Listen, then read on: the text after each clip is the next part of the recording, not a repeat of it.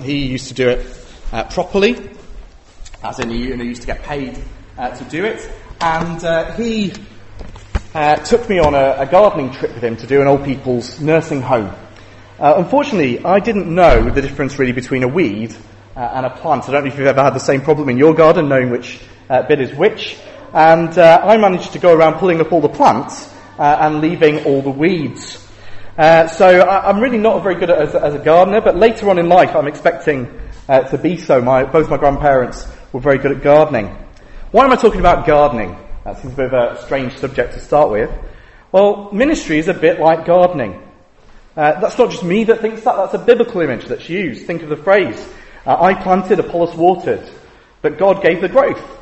Now, that's not talking about plants, is it? It's not saying that they had a side thing on gardening. That's actually saying that they're talking about people. So I want you to imagine, as we start this morning, imagine two churches as vines on trellises. Trellises are those things that sort of zigzag and cross over where a vine grows. One has an immaculate trellis. It's uniform, all the bits of wood are nicely arranged, it's painted well. But on it what you have is a withered vine. Stopped growing long ago and started to die. The other trellis has bits sort of stuck onto it. It doesn't look very neat. Parts of the paintwork need a bit of redoing. But the vine has busted through. Lots of the woodwork has grown out of the vine, out of the trellis. The vine is healthy and growing. And this really is a picture of ministry. So our statement today that we're talking about is that we believe that every believer has a responsibility to minister to other believers, but some are set apart to full-time ministry. I want us to use that image of the trellis and the vine to help us think about it. So trellis really is the structures that we have as a church, the programs, the rosters, the meetings. But the vine is the actual growth, the pushing on of people to maturity, people coming into the church and becoming Christians. To work on the trellis is to tinker with programs and systems. To work on the vine is to work with people, pushing one another on to growth. And my first point this morning is that every Christian is a vine worker. Every Christian is a vine worker. What I mean by that is all of us are involved in growing the vine. All of us are involved in pushing on one another to spiritual maturity. Now, what's at stake as we talk about this? What's really at stake? Well, I want to argue that your own spiritual health is at stake if we don't get this right. Now, if you were here on the away day, we talked about an arrow that was moving along, and we saw that all of us are on that arrow somewhere. It could be that we don't know Jesus and we haven't heard of church and we're right away over here. Or it could be that we're just finding out about things. It could be that we've just become a Christian. Or it could be that we're pushing on to maturity. But we're talking really about the second half after we've become a Christian, moving on to maturity. And if we don't get this right, then our spiritual health is at stake. We'll end up as spiritual Peter Pans who never grow up, who never push on to maturity. Now, if you're here this morning and you're not a believer in Christ, you're not trusting in Jesus yet, this is a good reminder to you that as you meet Christians and you chat to them, Christians are works in progress. All of them are on that arrow somewhere. And that means that in our church, as we grow, there'll still be hypocrites, liars and sinners. Welcome to our church if you're visiting this morning. But we're forgiven sinners and liars and hypocrites, and more than that, we're being changed into the likeness of Christ. So please do remember that as you meet Christians, that actually all of us are works in progress. All of us are pushing on to maturity. And that's what we mean by spiritual health, being changed to be more like Jesus. But it's not just our own spiritual health that's at stake with this. Actually, the person next to you's spiritual health is at stake as well. Perhaps you're happy, or you don't really care that you've stopped growing as a Christian. Perhaps you're happy to stagnate, but is that okay for the person next to you? Really, as we look at this, it's about loving other people. If we want to love other Christians, we should long for them to be more like Jesus. So if we love other Christians, we've got to get this right. So what do we mean by the ministry of all believers? Well, we mean that every Christian has a part to play. Every Christian is part of the team. There are no spectators in this game, if you like. There are none. Every Christian has different gifts, and there are lots of different lists in Scripture. The lists vary. There are all sorts of different things that we have. Gifts of administration, gifts of preaching. We sang about lots of them earlier. God has given us lots of different ways to help one another, to glorify Him. And each of us has gifts. They're not the same. That we're part of that body, aren't we, that we were reading about earlier. But all of us have gifts to build up other people.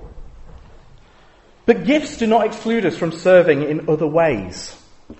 So, for example, you might find, I've heard people say, well, I've got this particular gift, which means that's what I have to do. I can't do anything else. But suppose for a second, this morning, you have the gift of bagpipes. This morning, God has given you an amazing gift. God can give us gifts in musical areas as well. Perhaps you have the gift of playing bagpipes. Must we therefore have them as a church? Must we have bagpipes to help you fulfill your gift? Could you not do anything else in church? See, actually, as we talk about gifts that God has given us, it's not about personal fulfillment. It's not about reaching your own potential, if you like. But Paul and Jesus consistently point to us that gifts are there for the service of the body. Gifts are given to help us serve one another. So if we wait to find our gift, or if we narrow ourselves to say, well, I have this gift, I can't do anything else, then actually we're not serving other people. Paul tells some people actually in the Bible not to use their gifts at church because they don't build up other people. So as we talk about gifts, we've got to be careful. Because actually all of us have gifts, some special gifts, but also we all have common grace gifts to help us build one another up. We have speech. We can talk to one another. We have arms. We can help one another in practical ways. We have legs. We can go see each other. We have homes that we can use to minister to other people. We have cars that we can help give lifts to other people as well. So perhaps you have the gift of numbers, for example. Administration is a gift that's listed in Scripture. And I want to ask the question, must a treasurer only be a treasurer, for example? So we've got Steve here this morning. He reminded me as well, just tea and coffee. He might have served you tea and coffee this morning. But is Steve can he only be a treasurer because he's got maybe a gift of numbers? Maybe you want to argue with that later. But must a preacher only be a preacher? Is that the only thing we can do? So we mustn't be selfish with our God-given gifts and only do the things that we deem that we're gifted to do. So, for example, who feels gifted to bleach the loos after the service? I've never had anyone come to me and say, this is a gift that God has given me. Who feel gifted to put away the Bibles? Actually, it's a gift that all of us have because we have bodies, we have ways that we can help. So we must not use our different roles as an excuse not to serve, but use the gifts that God has given us to serve one another. So where is this in the Bible? If you turn back to that passage, 1 Corinthians 12, 12 to 26, the picture there is of a body. And there are many things that we can see in this passage. I find it so challenging every time I read it through. But you can see a marvellous diversity, can't you, in the body? There are eyes, there are hands, there are noses, there are feet. God has made us all different. Some more different than others. But He's done that deliberately.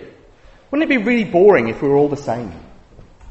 What would be the point of meeting together if we all just agreed with each other and were exactly the same? And also, we'd be ineffective if we were all the same. We wouldn't be able to reach different people. We wouldn't be able to help different people if we were all just identical. Just think about it. If there were no eyes, then we'd have no sight. If there were no nose, we'd have no smell. If there were no ears, we'd have no listening. There's a wonderful diversity of gifts. But God as well has given interdependency. That all of us depend on the other. There's a sort of organic nature to it, isn't it, as we're joined together in the body. Do you view yourself as spiritually dependent on the people around you, connected into their body? God has made it so. So should it surprise us if we struggle, if we're a nose trying to do the work of an eye, when we have a nose right next to us that God has given us? We're dependent on each other for mission as well. Being a body makes us effective. We can do more together. Imagine trying to do... Have you ever played those silly games where you have to do something really simple, but you have to wear a blindfold, or you have to put earmuffs in or on? Or you have to have your hands tied behind. It's so hard to do those things, isn't it? But it's because part of the body isn't working. Part of the body that could help you in the task. So he's made us dependent on each other. We need each other in this job, in this mission that God has given us. And we're to care for each other. Have a look at verse 25. That there may be no division in the body, but that the members may have the same care for one another. God has given us each other, hasn't he? To care for one another. We're to honour one another and help one another. Think about it. He talks about here those who have got less honour, if you like, less privilege. But Jesus says that the servant of all is the master. So we can care for one another. Think about it in your body. What if you've got an itch on your back or somewhere on your arm? What do? Well, you need your hand to scratch your itch, don't you? It's no good actually just having your back. Your back can't do anything about it. I wonder if you've ever had that situation where you just can't seem to reach. Or think about your eyelids. You don't think about your eyelids very often, do you? But they're there to protect your eye. If somebody throws something at you, immediately your eyes close, don't they? They're there to protect your eye, to care for your eye. Think about when you cut your thumb on something and you've got your mouth to sort of stop it bleeding. That's what we're designed like in the body. We're designed to help one another. We're designed to care for one another in the body because we've got different gifts that allow us to do that. This is one of the reasons it's so sad when people leave churches, isn't it? It's a bit like having a part of your body ripped off. Like your eye losing your eyelid. We care for one another. We love one another. And God has given us each other to do that. But then also there's a team mentality, isn't there? Have a look at verse 26. If one member suffers, all suffer together. If one member is honoured, all rejoice together. I'm glad that we prayed for the suffering church earlier. It's a wonderful reminder, isn't it, that if one part of the body suffers, all parts of the body suffer with it. But as well, it means that a win for one is a win for all. When you win a race, it's not just your legs that win, is it? It's your whole body. When things are going well, when people are growing, it's actually all of us that benefit. And the other way round, though, happens, doesn't it, as well? So when your nose catches a cold, your whole body suffers. And actually your body then needs to care for itself, doesn't it? So God has bound us together to care for one another in a team. God has bound your destiny to the people around you. You belong to them, and they belong to you. We're all part of one body, one team, one unit. Do we reflect that in the way that we treat one another? Do we reflect that in the way that we serve one another? So every Christian is a vine worker. We all have a part to play with each other. But secondly, every pastor is a part of the body. Every pastor is a part of the body. Pastors are not another species, despite what you might think. And I am not your priest, for example. I'm not a different class person to you. That's a misunderstanding of ministry. We're all priests to the world, and Jesus is our great high priest. There is no clergy over there and laity over here anymore. There's no hierarchy that we work our way up. Now, there have been attempts through the church's history to try and reinstall those sorts of things. We see it in Catholicism as they reinstall priests and have that hierarchical system. But we as evangelicals can be just as guilty, can't we? Sort of hallowing of preachers as though they're something really, really special. I know a little while ago I went to a conference and the people who were speaking up the front had their own separate room and they had their own separate meals and they had their own separate times. It just felt weird. We're all actually part of the same body. Pastors are not another species and I'm not your priest. But neither am I your minister. Just take a second to think about this. Neither am I your minister. Let me explain this by way of illustration. If you've got some decorating to do, who'd you get in? Decorator, okay, here we go. If you've got a plumbing that you need doing, who'd you get in? Plumber, yeah. If you've got ministry that needs doing, you don't get a minister. Okay? Don't get a minister. Because actually, all that sort of outsourcing of those things, isn't it? You think, well, I can't decorate my house, so I'll get a decorator. I can't do the plumbing, I'll get a plumber. But actually ministry, if we're serious about what we've just said, all of us are involved in ministry. All of us are ministers. So biblical ministry, if you like, is a DIY thing. You do it yourself. So who is the minister? Well, we all are, actually. So what am I? What am I doing up front then? Well, I am your full-time trainer. Your personal trainer without the spandex. Your equipper, if you like. Where's that in the Bible? Well, on the back of your notice sheet, you'll see there's some verses from Ephesians 4:11 to 16. And we'll see there just what I've been saying. Let me read it to you. And he, that's the risen Jesus, gave the apostles, the prophets, the evangelists, the shepherds and teachers to equip the saints for works of ministry, for building up the body of Christ, until we attain to the unity of the faith and of the knowledge of the Son of God, to mature manhood, to the measure of the stature of the fullness of Christ, so that we may no longer be children, tossed to and fro by the waves, and carried about by every wind of doctrine, by human cunning, by craftiness in deceitful schemes. Rather, speaking the truth in love, we are to grow up in every way into him who is the head, into Christ, from whom the whole body, joined and held together by every joint by which it is equipped, and when each part is working properly, makes the body grow so that it builds itself up in love. Do you see there that being equipped by those people at the start, you see there, the shepherds and the teachers, to equip the saints for work of ministry. To be equipped in that way is not contrary to that idea of the body. Paul actually gets there with the idea of the body here as well. Actually, it's part of the idea of the body that God has given different parts, different roles. So my role as a pastor is to train, is to equip the saints, that's normal Christians, we're all normal Christians, aren't we? But everyday Christians for works of ministry. That's what the shepherd teachers are to do. That's what we call pastors. So do pastors do ministry then? Well, yes. Yes, they do, as part of the body. Not just the upfront stuff either, like this, preaching. But pastors are there doing the work of ministry with our neighbours, with other Christians. But pastors are especially set apart for the task of training others, equipping them for ministry. And the role is so important. The Bible is clear that people can be set aside for this and relieved of the burden of earning a living. So 1 Corinthians 9, 3-7, this is what Paul says about this issue.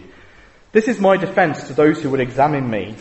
Do we not have the right, so it's just a page before, do we not have the right to take along a believing wife as the other apostles and the brothers of the Lord and Cephas? Or is it only Barnabas and I who have no right to refrain from working for a living? Who serves as a soldier at his own expense? Who plants a vineyard without eating any of its fruit?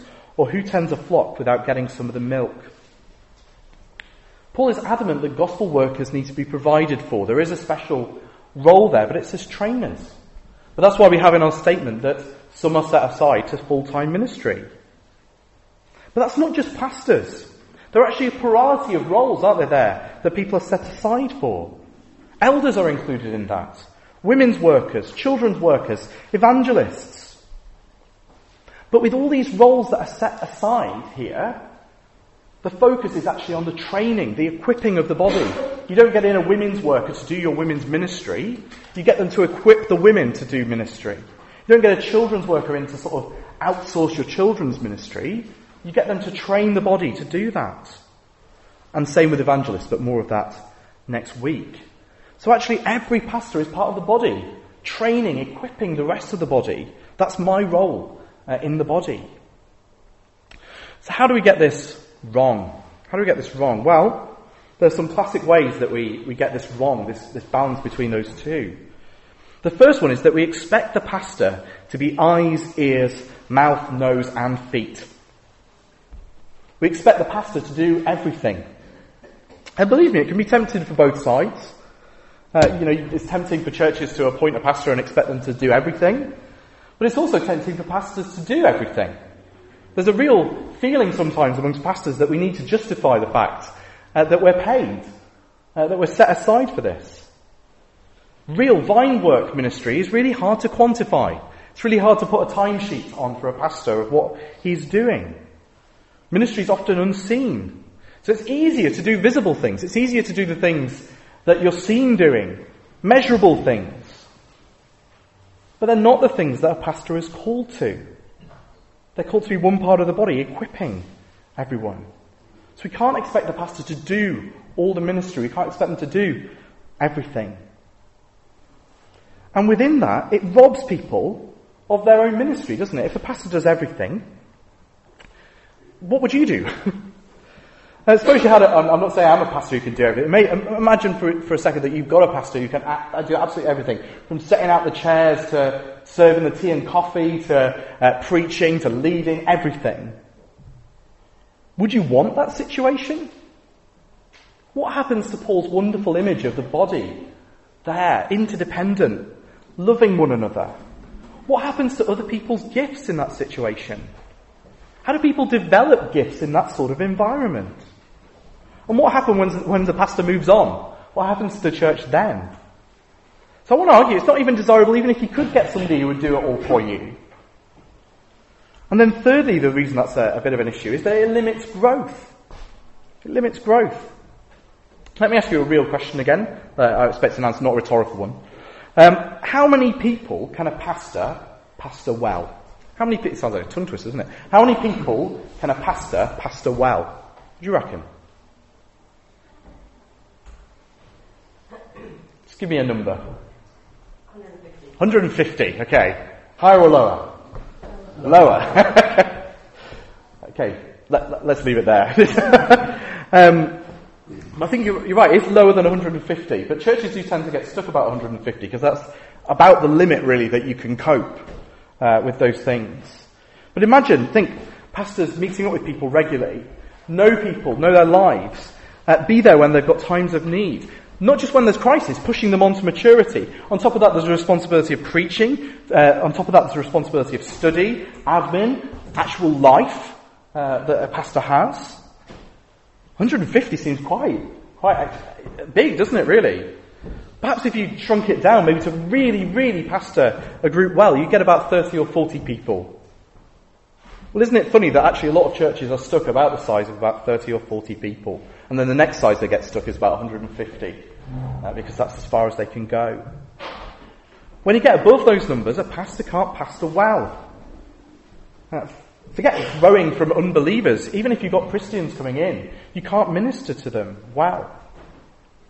Because it's one part of the body trying to be all the parts of the body. Just think about this for a second. I cannot do what you do. I can't do it. Imagine for a second that you had a 15-minute chat with someone about how they're doing in their faith. Say you met up with them and just shared something that you've been reading in your quiet time, or just caught up with someone. 15 minutes. That would take me, that's just in 1 week, 50 minutes, 1 week. That would take me 10 hours to do the same with our size church. 10 hours to do what would take you 15 minutes. Think about that. What potential do we have as a church if every part is pulling its weight? I can't do everything. The pastor's not supposed to do everything. And actually, all of us are called to teach, to help one another. That verse in Hebrews. For though by this time you ought to be teachers. He's reviewing them saying you should be teaching one another. Well, isn't that true for us? We should be teaching one another. So that's the first mistake we can make. We expect the pastors to be the eyes, the ears, the mouth, the nose, everything. But it just doesn't work, and it doesn't work for growth. The second mistake we can make, though, is we expect no pastoring. That expresses itself in two different ways. There's a theological rejection of full-time paid ministry. So traditionally the brethren, they rejected the idea of hierarchy, and also with that throughout the idea of ministers. But I want to say we can also have a practical rejection of pastoring, a practical rejection of learning and leadership. And I think this is a more common problem that we have as churches. You know, the church has a pastor, but I'm not actually going to do what he says.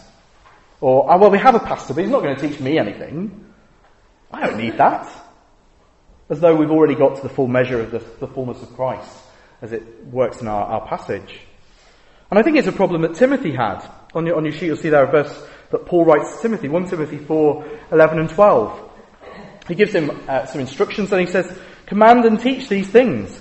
Let no one despise you for your youth, but set the believers an example in speech, in conduct, in love, in faith, in purity." Why do you think Paul's writing that to Timothy? Who's despising him for his youth? It's not the outside world, is it? Actually, he's told to set the believers an example.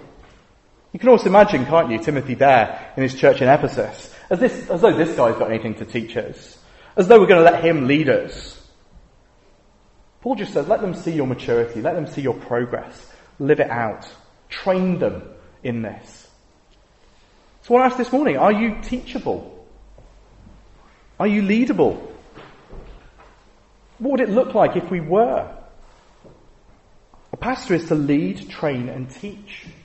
So we mustn't make the mistake of having a pastor in name only, because we're not prepared to be trained or led. And then the third mistake we can make is that we make ministry into a profession. We make ministry into a profession. We make ministry the realm of professionals. And as such, it's something that we can't do. We sort of have experts who do it. But God has given every one of us all that we need to do ministry. Have a look with me at 2 Timothy 3:16-17. It's on the back of your sheet again. This is what God has given everybody. All scripture is breathed out by God and profitable for teaching, for reproof, for correction, and for training in righteousness, that the man of God may be competent, equipped for every good work. God has given every one of us his word. And he showed us what it's to be used for, teaching. And the idea there, you might be thinking this is just 4 words for the same thing. But actually it's 4 different ideas. Teaching, that which is taught. In other words, what we are to believe. Reproof, that's when you call someone to account, show someone their error. So it's sort of what not to believe. So we've got what to believe, what not to believe. And then we've got correction. The idea there is sort of cutting a straight path again, going back onto the road, a sort of course correction. And that's what not to do, if you like. It's how not to go off the rails. And then finally, training in righteousness. That's to do with the whole training and education of children. That's where the word comes from. And it includes the training and care of the body. And it's what to do. If you're wary of that word training, there it is in the Bible. It's actually what the Bible is there for. So actually the Bible is there to tell us what to believe, what not to believe, and what to do and what not to do. And that's what makes it useful. Actually, in every situation in life, the Bible is there to help us, whether we should believe something or not, whether we should do something or not. That's how it makes us competent. So this is not a profession. This is just conversation, isn't it? What could it look like? Well, any chat involving those things. Let me give you some real examples over the years. I remember meeting up with a student when I was in Lancaster, and he just started university, and he told me what he'd been doing in the week, how he'd been going out and getting drunk. And his target for next week was to get drunk less. And I was able to share with him what the Bible says about drunkenness, and he'd never read it. But that wasn't really a professional thing. It was just saying, what does the Bible say about drinking? Don't know. Well, hang on, let me show you about it. Here you go. Or I remember having a conversation with someone where they said, God is basically like, the Trinity's like God with 3 different hats on. You know, one time he's got one hat on, he's the Father. Next time he's got another hat on, he's the Son. Another time he's got another hat on, he's the Spirit. I was able to go, where is that in the Bible? Why don't we look at Jesus' baptism, where there's Father, Son, and Holy Spirit all at the same time? Or when you've just shared with someone what you're reading in your quiet time, that's ministry. Meeting up with someone to read a book of the Bible, like Laura and Caroline were sharing with us earlier. Chatting about what the sermon this morning made you think that you should do. That's helping people, isn't it? Know what to do and what not to do from the Bible. Now, Bible verses might be used, as in we read them out, or they might just be alluded to. With a guy who was drinking, it was helpful to be able to go to a verse and say, hang on, this is what's there. But often it's just going to be talking around it, isn't it? Talking about the implications of it. So I'm not talking about going around and sort of shouting scripture at each other. I'm talking about looking at the implications of it. So what are the implications for us?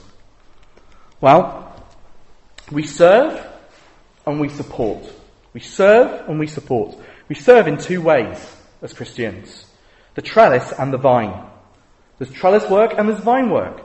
Now I want to say vine work is 100 times more important than trellis work. 100 times or more. But trellis work is necessary too. So by trellis work I mean things like, there are people who served you this morning with tea and coffee.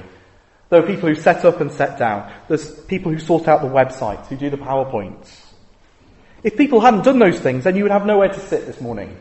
We'd all be standing, and perhaps we'd be sort of jogging up and down the spot to keep warm. But you've got somewhere to sit. You'd have no words to sing from the screen if somebody hadn't done that. If somebody had served you a cup of coffee or a cup of tea, you'd have no caffeine to keep you awake.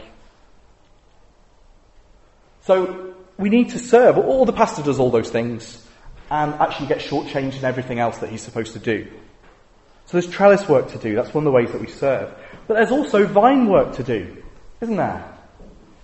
So it is things like preaching up at the front. It is what Sarah and Carol are doing, teaching the children, and Richard as well. There's things like preaching at Spring Gardens, but it's also talking about the over coffee question that you've got at the bottom of your sheets. It's something that can be done while you're on tea and coffee, chatting to people. It's something you can do while you're setting out chairs. You can talk to people about what you've been reading this week. It can be done on days other than Sunday. I'm not just talking about life groups. Anything that involves those things that we mentioned is ministry. It's ways that we can build one another up. So we're to serve in those two ways. And then we're to support in two ways. The first is financially. In order to make this happen, it needs financing. So we should expect the main cost of our church to be people costs, because ministry is people to people. Some churches don't recognise this, but I'm actually glad that our church does. We should expect our support of people outside of the church to be people costs too. The world doesn't fund people for gospel ministry. It likes spending money on dolphins, because they look really cute. But it doesn't generally like funding gospel ministers. So we need to be generous. If we're serious about the spiritual health of other Christians, we need to be supporting other churches as they do this as well. And then finally, the second way that we support is by letting the trainer train. If every part of the body has its part to do, then part of our love for one another is that we let each part of the body do its own work. My job as a pastor is to train, to equip you for works of ministry. Are you eager to be trained? Are you eager to learn, to be equipped to do works of ministry? I'm thinking a bit about the moment how I can do that as a pastor, how I can help train you over the years to come. What will your attitude be as we do that? So all of us are vine workers. All of us could do it better unless we're Jesus. All of us need to chip in with the trellis work as well. And we will differ depending on our gifts. But there is something for everybody here this morning to do if you're trusting in Christ.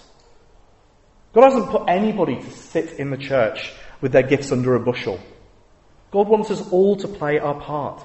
So we should not just be permitting people to use their gifts. We should be encouraging other people to use their gifts and be involved. So what could you do to make Bethel more like the new creation, more like heaven, as we serve one another? What could you do to make your fellow Christian here this morning more like Jesus? How could you serve them as part of the body? And the answer is never nothing. Never nothing. All of us have a part to play. Maybe it will be talking to someone after church. Maybe it will be writing that card to someone. Maybe it will be doing something physical like setting down or doing someone's physical gardening, which I'm no good at, definitely. So you have no excuse. All of us can serve and support one another. All of us should serve and support one another, and that's